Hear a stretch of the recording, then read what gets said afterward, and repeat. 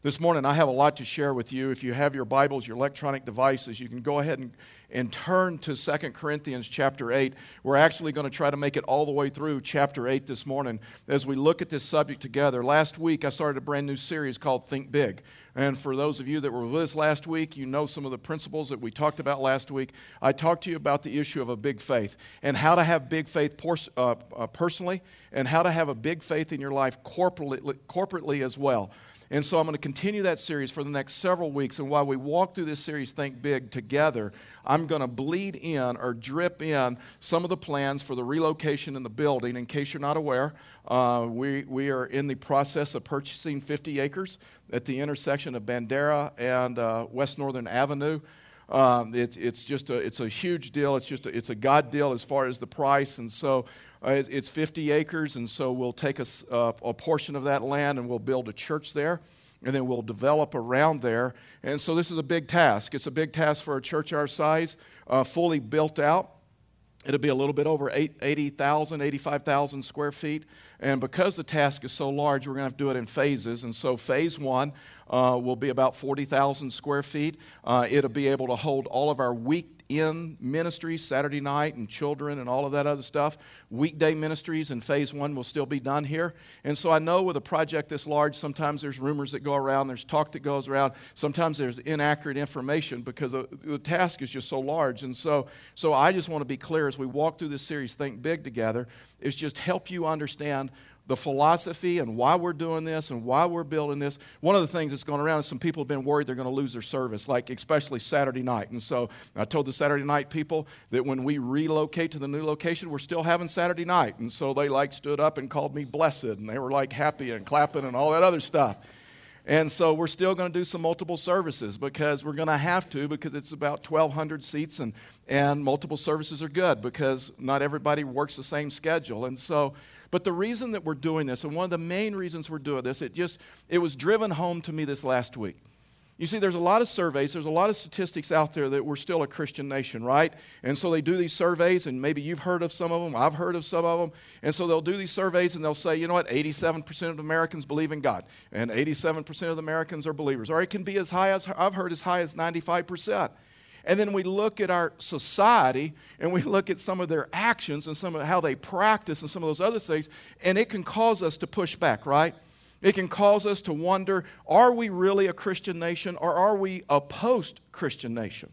And to where we're moving farther and farther away from biblical beliefs and biblical practices and all of those other things. And so for a year, George Barna, a guy that does a bunch of surveys, has been working on a survey, and he's just pushed in, or he's pressed into that number because he's wanted to know, are we a post-Christian nation, or where are the top post-Christian cities?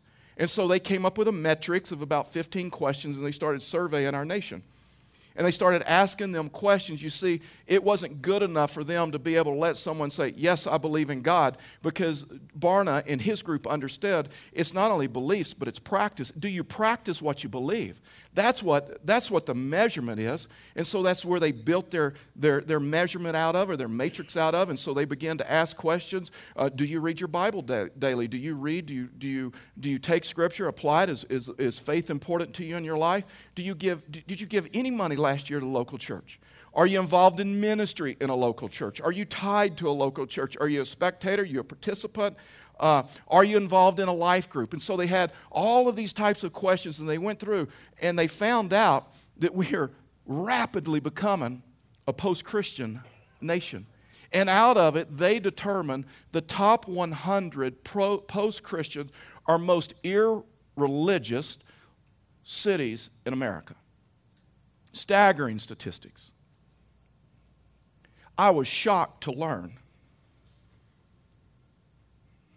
and really grieved that Pueblo, Colorado is in the top 100 of the most irreligious, lost, post-Christian cities in our nation. I'm like, seriously? That's happening in my town? Where my church is? Oh, and we didn't just barely make the list. We're number 37. Yeah. We probably would have been higher up on the list, but because of population density, they lumped us in with Colorado Springs.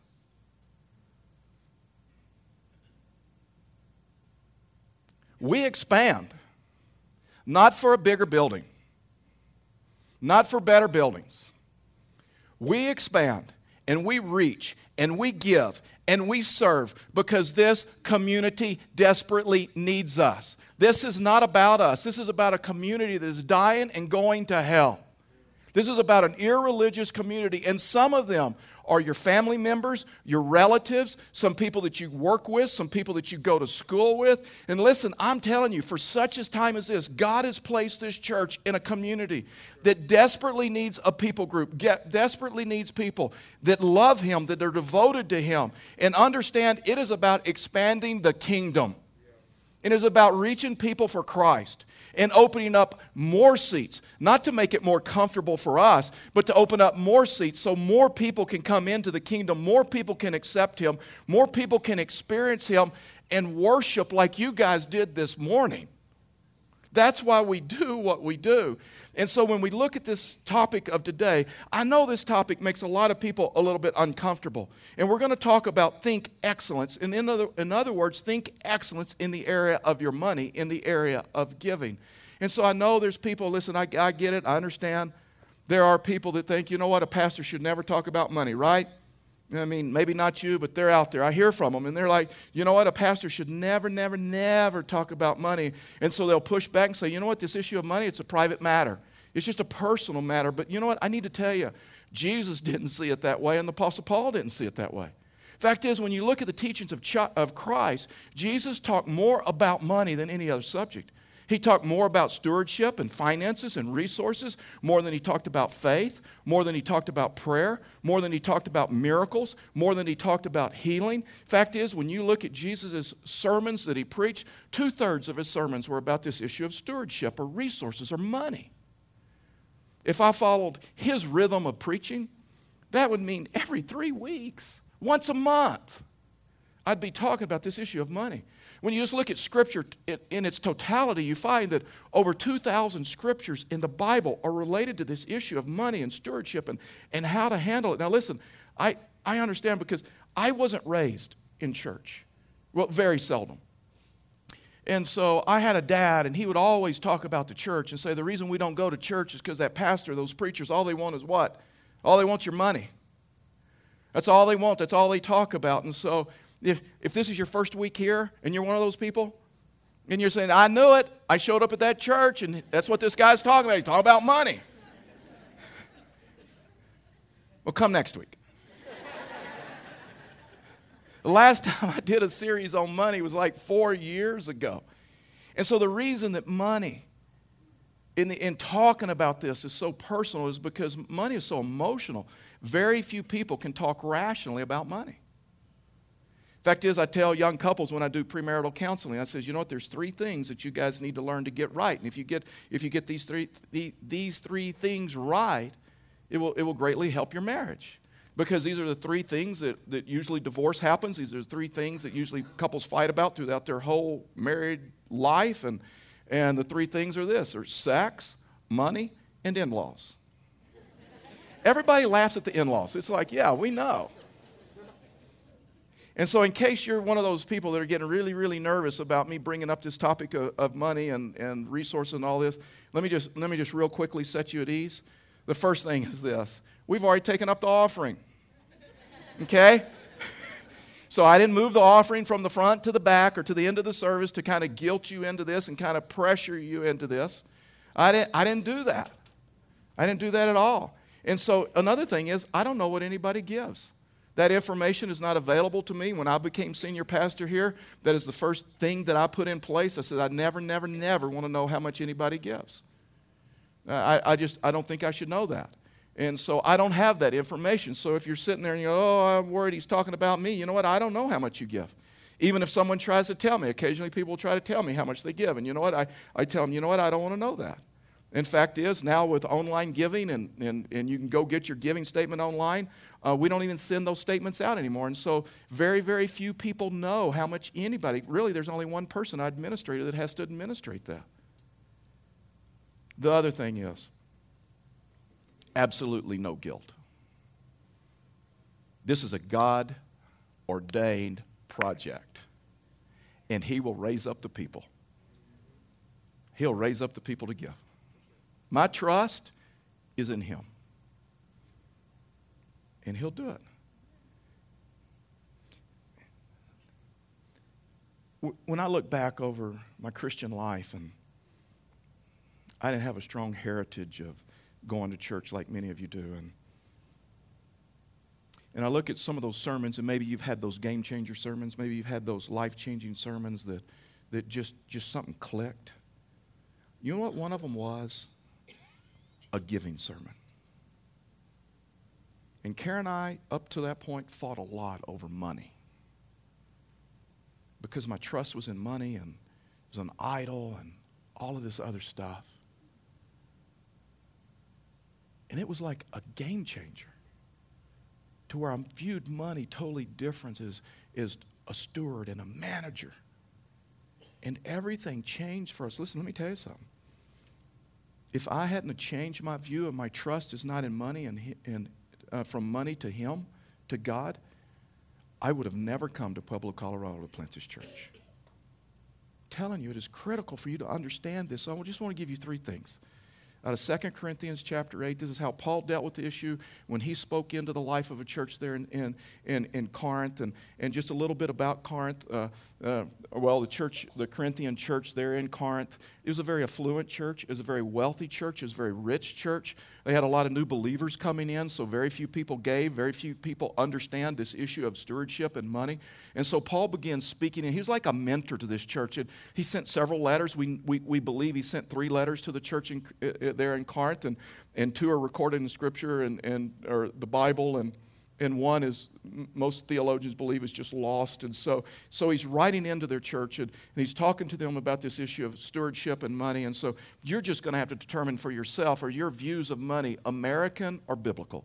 In fact, you have to make that decision in every area of your life. Are your views more American, Western, or your views biblical? So the first thing of this about resources and about money is this: the world's attitude towards possessions is materialism. The world's attitude towards money, towards possession, is really an issue of materialism. Paul writes in 2 Corinthians chapter 8, verse 7, this is kind of the focal passage, is kind of the focal thought, and he writes this, he says, since you excel in so many ways, you excel in your faith, and so he's complimenting the church, and you have some gifted speakers, and that's wonderful. You got knowledge, and you're growing in knowledge. And oh man, enthusiasm is like off the charts good. And your love from us, that's good. And he says, but I want you to excel also in the gracious act of giving. In other words, Paul is speaking into their life and saying there's some good things going on in your life, but this issue of possessions, this issue of money, he says, I got to tell you, you're not giving. And you're not viewing it in a biblical way. He goes on in verse 8 out of 2 Corinthians chapter 8, and he says, and I say this not as a command, but to prove by the earnestness of others that your love is also genuine. Now stop right there. This is totally for free. Out of that verse proves out you can give without loving, but you cannot love without giving. It is true, you can give without loving someone. You can give for ulterior motives. But you know what the Bible teaches? You cannot love someone without giving. You were created to give. You know that when you fell in love for the first time, right? You'd empty out the bank account. I mean, you'd do anything to impress her. Right? You cannot fall in love. You cannot love someone without giving. Verse 9, for you know the grace of our Lord Jesus Christ, that though He was rich, yet for your sake He became poor, so that you by His poverty might become rich. And in this matter I give my judgment. This benefits you, who a year ago started not only to do this work, but also to desire to do it. In other words, they decided as a church, we're going to help the Jerusalem churches. They're poor and they're desolate and they're having problems. And so they started this campaign, they started this effort to help them. So now, finish doing it as well, so that your readiness and desiring it may be matched by your completing it out of, okay, so here we go, out of what you have. And so Paul is telling them, you know what, give out of what you have, not what you don't have. He said, in other words, you're not excelling in this area of giving. And Paul uses the word grace 10 times in this chapter. And it's always, when he uses it, it's always referring to human generosity. See, Paul understood human generosity was driven by God. Generosity is a capacity inspired by God's grace that always leads to giving. See, the greatest temptations we have is what? This issue of materialism. It's what wars against us. It's what fights against us. It was the same three temptations that Adam and Eve had in the garden, right? You know what? We're still dealing with those same three temptations now. The lust of the flesh, which is this issue to feel, to touch, or I deserve to feel good, that thought. The lust of the eyes is the desire to have. I mean, if it feels good, like, do it. And the pride of life is this issue of possessions to where I want to be admired and I want to be loved and I want to be idolized. And the writer of 1 John in 2:16, he writes these words and he says, for all that is in this world, so here he goes, the materialism, it's of this world, it's really deeper than that. The desires of the flesh and the desires of the eyes and the pride in possessions is not from God, is not from the Father. But it is from the world. See, the world's view of materialism or the world's view of money is materialism. See, the world will tell you, you give your money away, you're foolish. You made it, it's yours, you earned it. It wasn't given to you by God. It wasn't a blessing. It is yours. You earned it, you keep it, you hoard it, you store it up. And fact is, when you look at these three things, lust of the flesh and lust of the eyes and pride of life, do you realize marketing people, advertising gets these principles deeper than we do, because they know that if they can do a commercial and they can tie into one of these, you will buy their product. I mean, check it out for yourself this afternoon or this evening when you're watching TV as a family. You can watch a toothpaste commercial or a car commercial or whatever, and you can quickly figure out, is it lust of the flesh, lust of the eyes, or pride of life? That's why you can watch a toothpaste commercial and you're like, I don't even know what product they're selling, I just want it. Right? I mean, you're kind of confused about the whole deal, and that's why, because they get this, they understand this, that we all deal with this temptation of materialism. And if they can tie into that, guess what? They got you. They understand this more than the church does. Jesus said in Luke chapter 12, verse 15, he said, take care, be on your guard against all covetousness. For one's life does not consist in the abundance of his possessions. See, most American churches do not excel well in the area of giving. What would happen if we changed that? What would happen if we got this, if we understood that we're just stewards and we're just managers of what He has given us? What would happen if it wasn't a small group of people who gave and a very large group of people who didn't give? What would happen if we understood what it meant to be a part of a local body, where God has placed us, the need for this community together? We buy into this thought that we never have to give it any away. We never have to share. 1 John 3:17 says, but if anyone has the world's goods and sees his brother in need, yet closes his heart against him, how does the Father's love abide in him? How does one see the needs of a church, the needs of a community, the things that we are doing? Last night we had our missionary here from Haiti, who's heading up the whole orphanage that we're building in Port-au-Prince.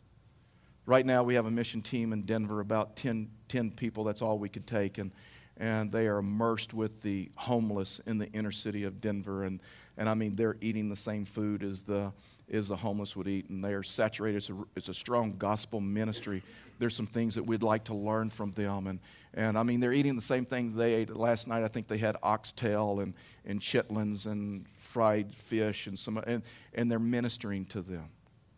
The things that we do in the community with the homeless and the poor, the things that we do of spreading the gospel, a number of people are getting saved here, the needs that we have. How can someone see those needs? Never, never, never be moved to give. See, Paul writes in Ephesians 4:28, he writes these words and he says let the thief no longer steal, but rather let him labor, doing honest work with his own hands, so that he may have something to share with anyone in need. And so this tells me that the Scripture says that one of the reasons why we work so hard is so that we can share. That as He prospers us, that a portion of our income goes back to Him through the local church. So what Paul said in 1 Corinthians 16:2, he says, on the first day of every week, when you gather for worship, part of worship is giving. Part of worship is giving a portion of your income back to Him.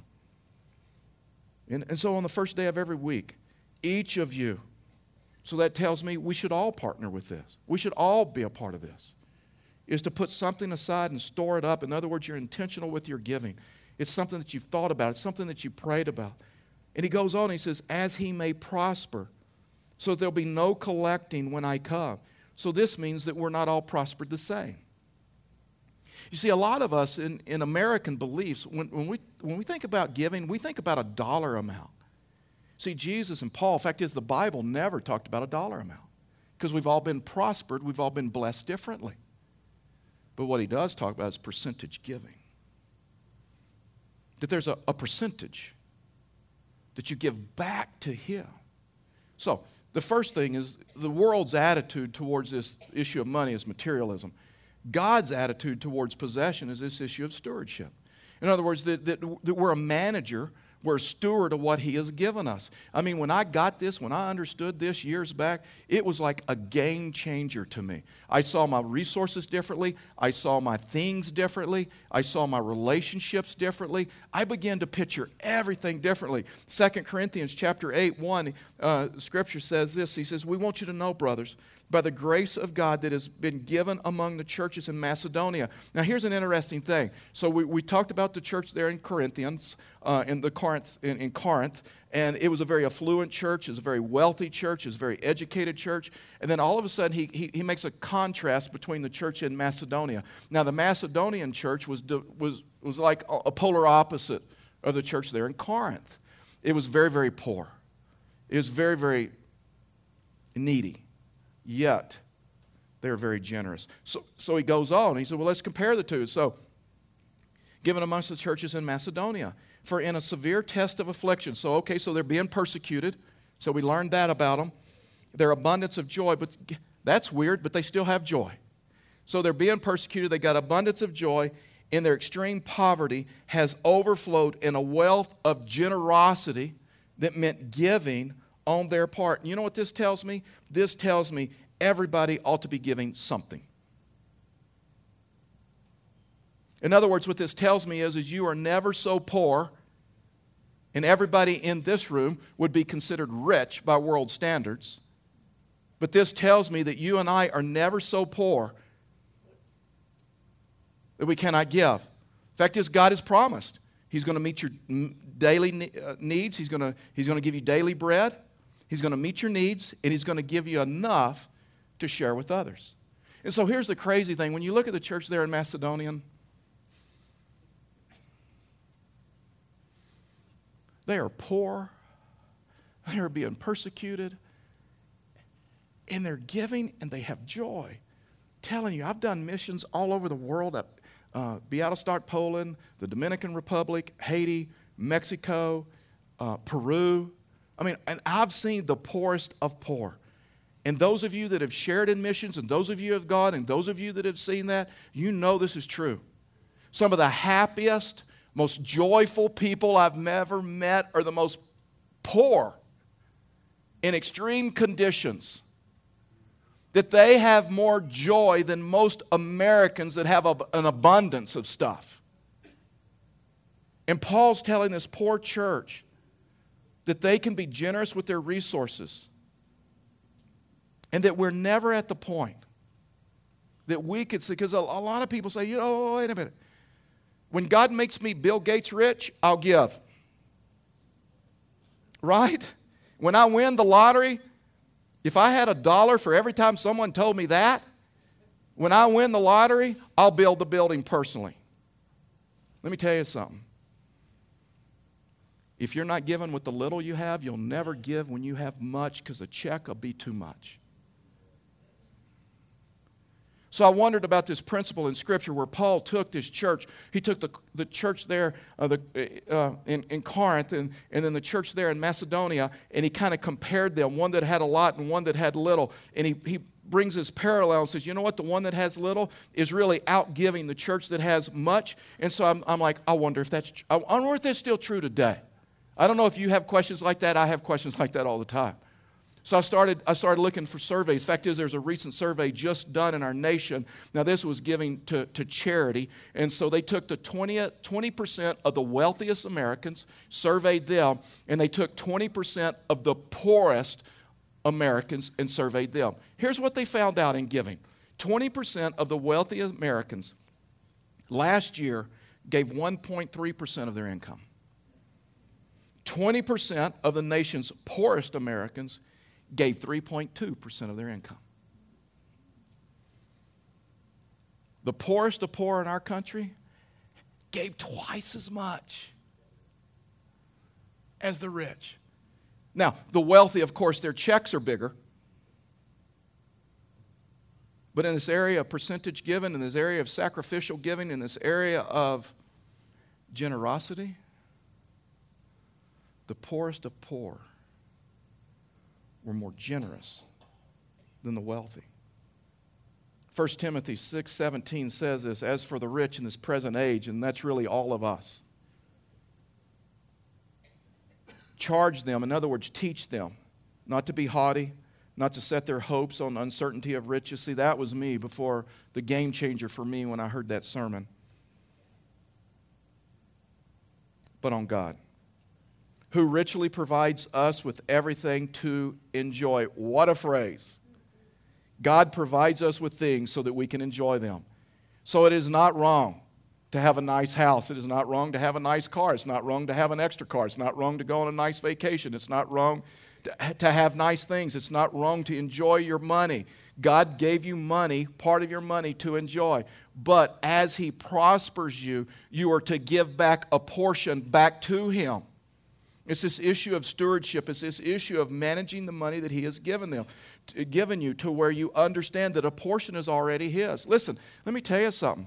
I don't know if you know this or not. You don't really ever own your home. You don't really ever own your car. You don't really ever own anything. You're a steward. I don't care whether you've paid your house off, and I don't care whether you paid your car off.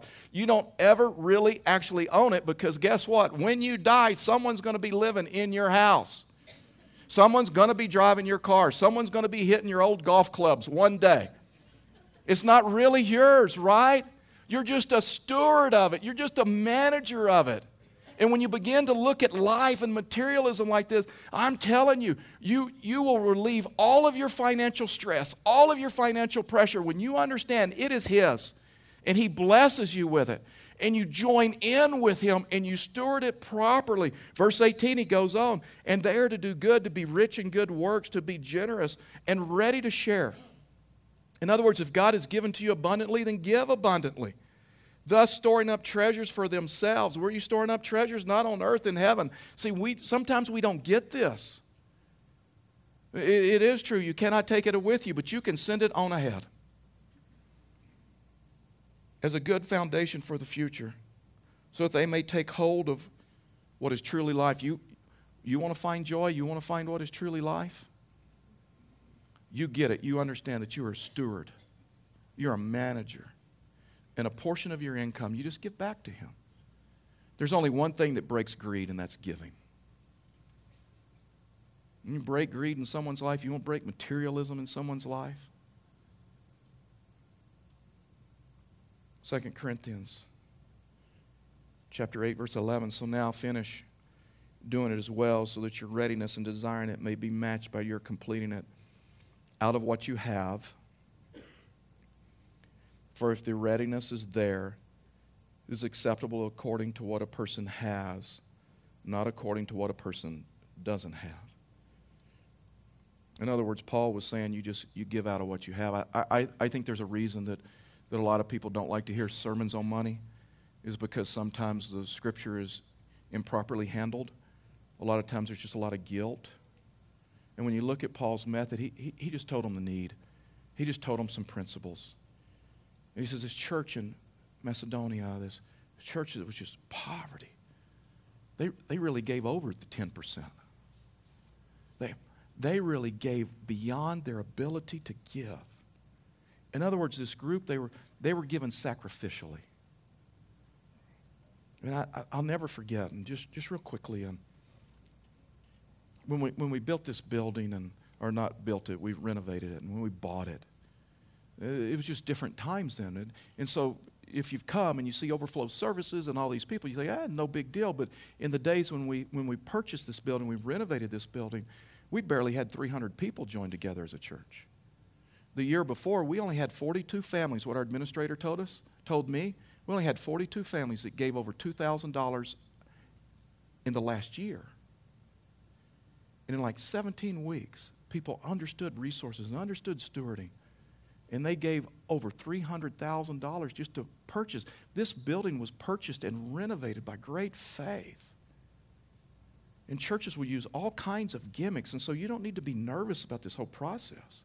I mean, I don't have a church background like many of you, but I've been told stories about it. And so I promise you, we're not going to put the red thermometer up here, right? You guys ever been through churches that did that?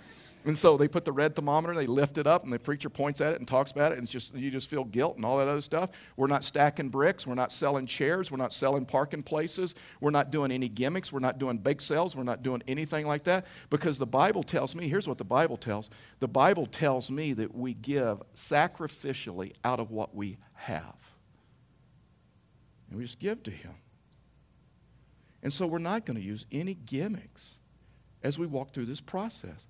2 Corinthians chapter 8, verse 3, for they gave according to their means, as I can testify, and beyond their means, and their own accord, begging earnestly for the favor, taking part in relief of the saints. So this tells me, you know what? They gave voluntarily, they gave personally. Watch this, verse 5. And this, not as we expected, but they gave themselves first to the Lord, and then by the will of God to us. So there's some people, you know what? All they want to do is write a check. They don't want to serve. They just want to write a check. There's another group of people who says, you know what? We'll serve. We're just not giving any money. I mean, we'll serve, but we're not writing a check. But God wants both. Fact is, God doesn't want a handout. He wants your hand. He wants a partnership. The last thing about this issue of giving is this. Our motivation to give is because Christ sacrificed for us. I mean, God was a giver, right? And wouldn't you agree He has given nothing but His best for us? Verse 9, for you know the grace of our Lord Jesus Christ, that though He was rich, yet for your sake He became poor, so that by His poverty might become rich. I mean, Jesus co-equal with God. He was God incarnate, God in the flesh, and He came to this earth. He left heaven. He left the perfection of heaven. He left the beauty of heaven. He left heaven for us. And He was condemned, and He was crucified on a cross. Here's an unbelievable thought and an unbelievable thing. The book of Isaiah. Isaiah prophesied. Isaiah had a lot of messianic prophecy about Jesus coming. And so in the book of Isaiah starts talking about this Messiah who we know as Jesus. Messiah would come. He would be condemned to death. He'd die on a cross, and he'd die by crucifixion. And then it goes into extreme detail what happens to a person's body when they die by crucifixion. Fact is, I understand many medical doctors and medical people reading that scripture have met Christ because it's so exact and it's so precise about what happens to a body when it's crucified and the joints being dislocated, suffocation, and some of the other things. Now listen, stop right there. When Isaiah wrote this, that Jesus would come and be died by crucifixion on a cross, that was 720 years before the Romans even invented crucifixion. When people read Isaiah, they didn't even know what this crucifixion stuff was. It hadn't even been invented yet. The Bible is accurate and the Bible is true, and you can trust your life to it. And when you look at this, God has always given His very best to us. And because of that, we are rich in forgiveness, and we are rich in hope, and we are rich in fellowship. For God so loved the world that He gave, and you were created to give. And He gave His only Son. But whoever believes in Him should not perish, but have eternal life. He has given His very best to us. And I am asking you, over the next several weeks, as many had started last week, and I asked you this same thing. I said, would you just pray about how much you should give so that we're able to pay cash for this land, which is only $375,000, 18 cents a square foot, no big deal. Would you just pray? And that by the 1st of June, we should be able to have enough money to pay cash for this building. We shouldn't have to loan a dime. And we've got about $60,000 worth of engineering costs that we're going to have to do, and design costs, and we're going to take that out of budget. We're going to renovate the youth room over there in the underground so that we can have a worship venue, so that when you're in overflow, it doesn't feel like you're in timeout and you're being punished. It's not distracting, but it'll be a worship venue, and we're going to start on that in June. And so all I'm setting before you is this. Let me just tell you this. So last week in my sermon, I felt led and said, here's the deal, here's the challenge. It was after the offering was taken. And it's the first time you guys heard, would you pray about, get a number, give it, we'll call it good. Would you like to know how much you guys have given so far? Yes? No? A little bit over $40,000 in a week. Telling you. So here's what I'm asking you to do. I'm asking you to pray about a number and give it. For those of you who aren't given, who have never given, who have never intentionally given and been blessed by this ministry, would you start giving somewhere? Would you just pray about a percentage? I won't even give you one this morning. Would you pray about a percentage? And then, as He blesses you, as He prospers you, you increase that percentage. It's between you and God. But I'll just tell you this as your pastor. You cannot honor God and not give to the local church. He died for the local church. He didn't die for a parachurch organization. He didn't die for a mission organization. He died for the local church. Maybe you've never given yourself first to Him. And that's where it starts, where you'd give your life to Him and become a believer and enter into a relationship with Him. Would you bow your heads with me and close your eyes?